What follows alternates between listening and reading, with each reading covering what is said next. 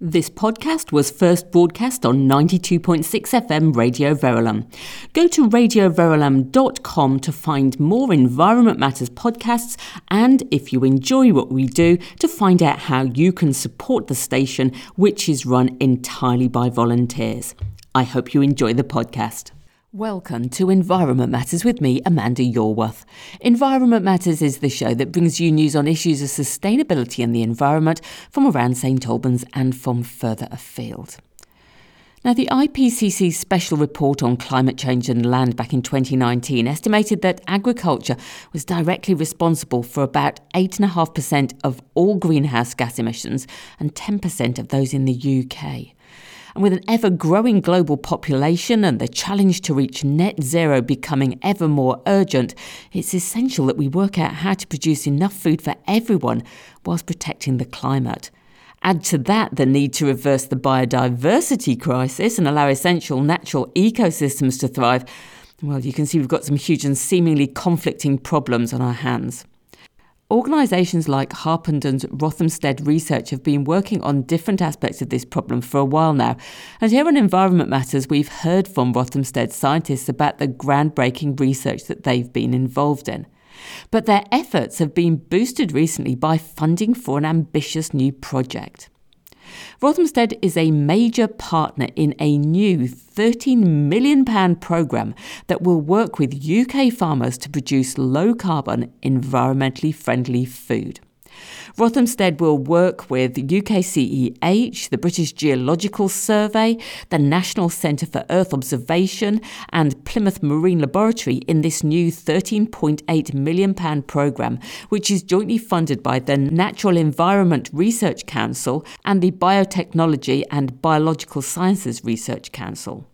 It's called Ag0 Plus, and it will bring together researchers and farmers to test ideas, not just in the lab or in a few fields, but across whole farms and farming regions.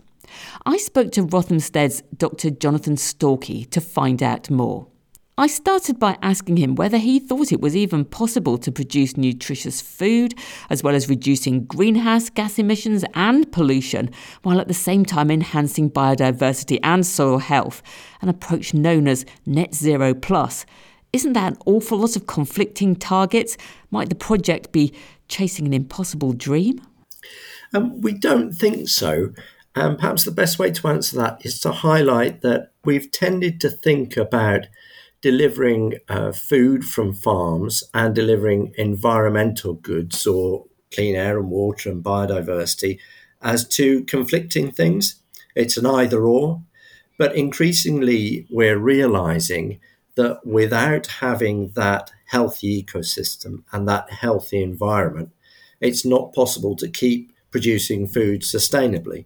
So a lot of that biodiversity that we're looking to increase and enhance is contributing to food production through controlling crop pests and pollinating crops.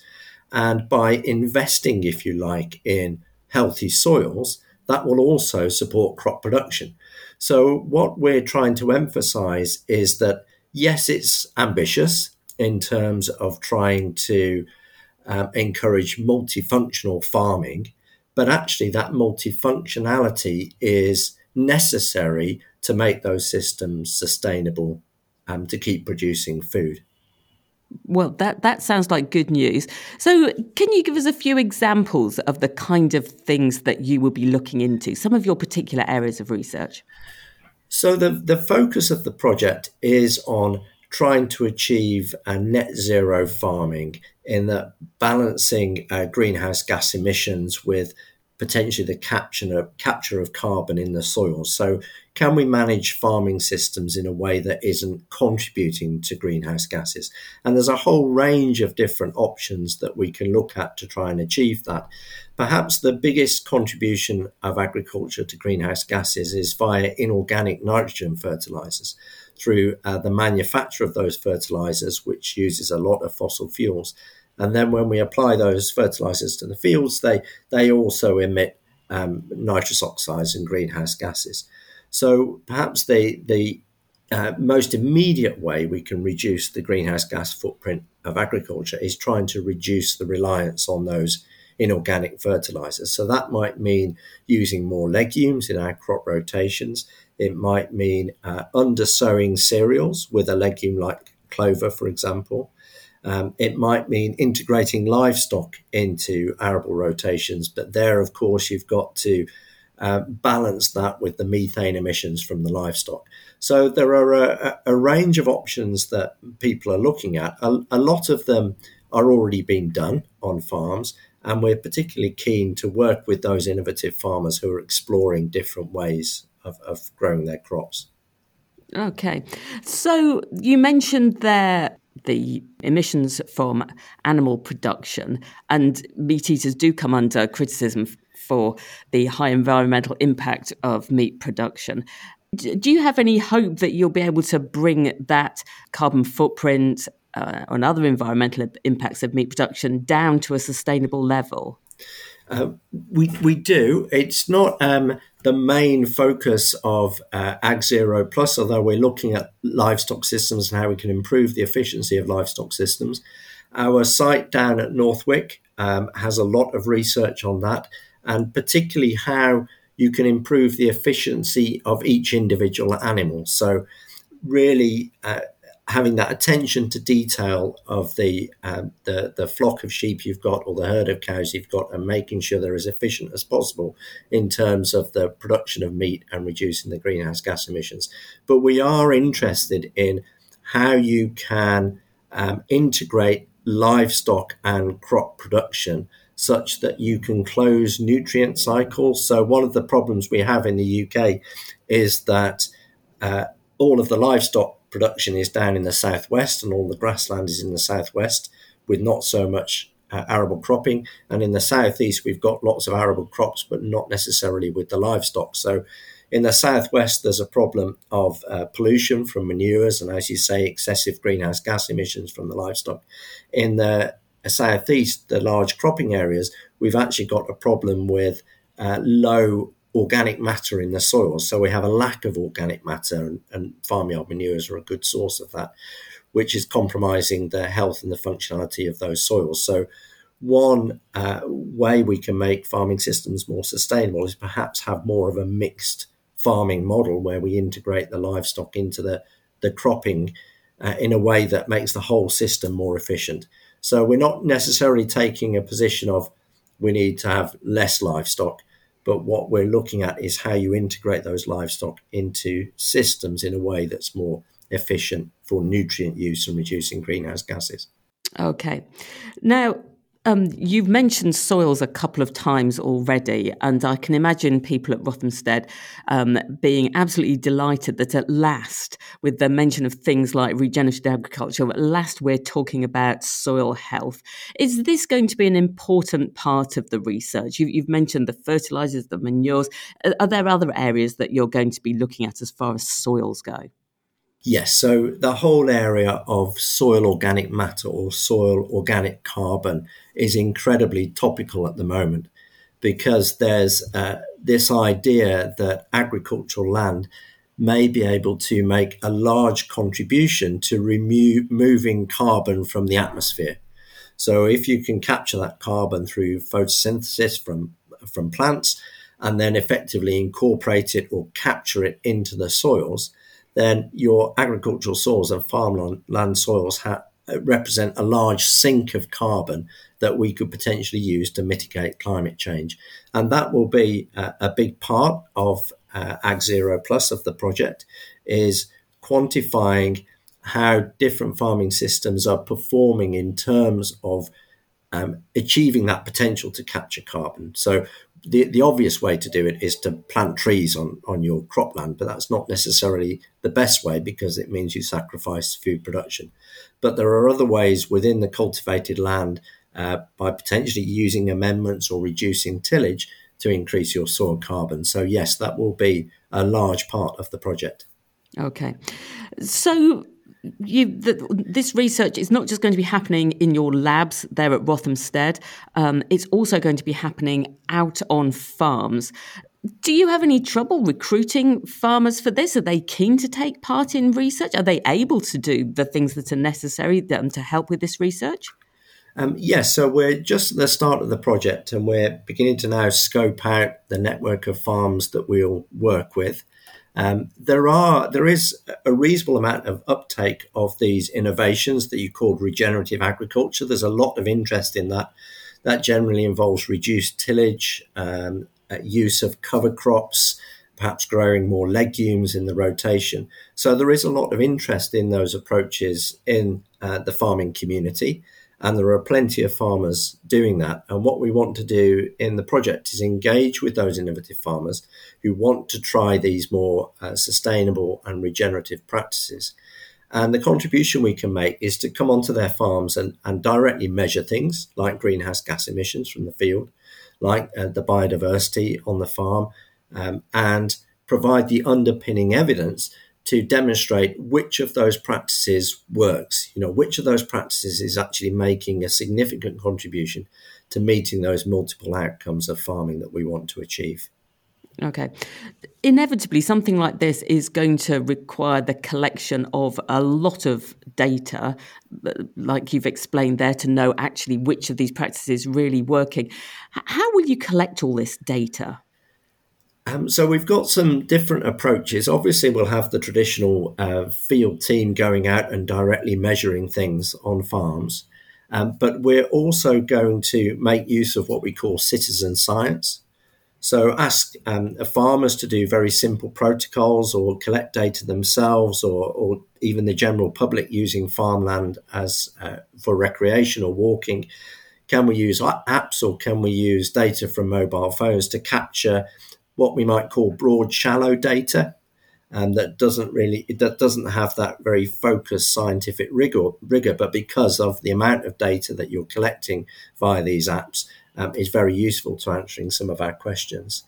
And then we're working with another institute, UK Centre for Ecology and Hydrology, and they have a lot of expertise in using satellite data to quantify some of these outcomes like greenhouse gas emissions, like carbon capture. And of course, that gives you an opportunity to capture lots of data at large scale.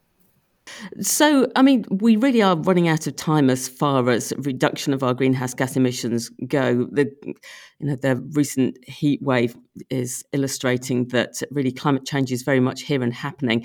How do you hope that this data will be used? How do you hope that it will be quickly implemented so we can start making the reductions that we really need?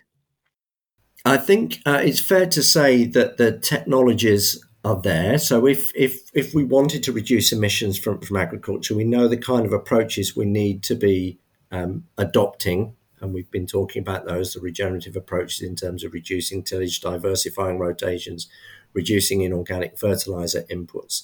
The challenges are really in how you transition to those more sustainable systems.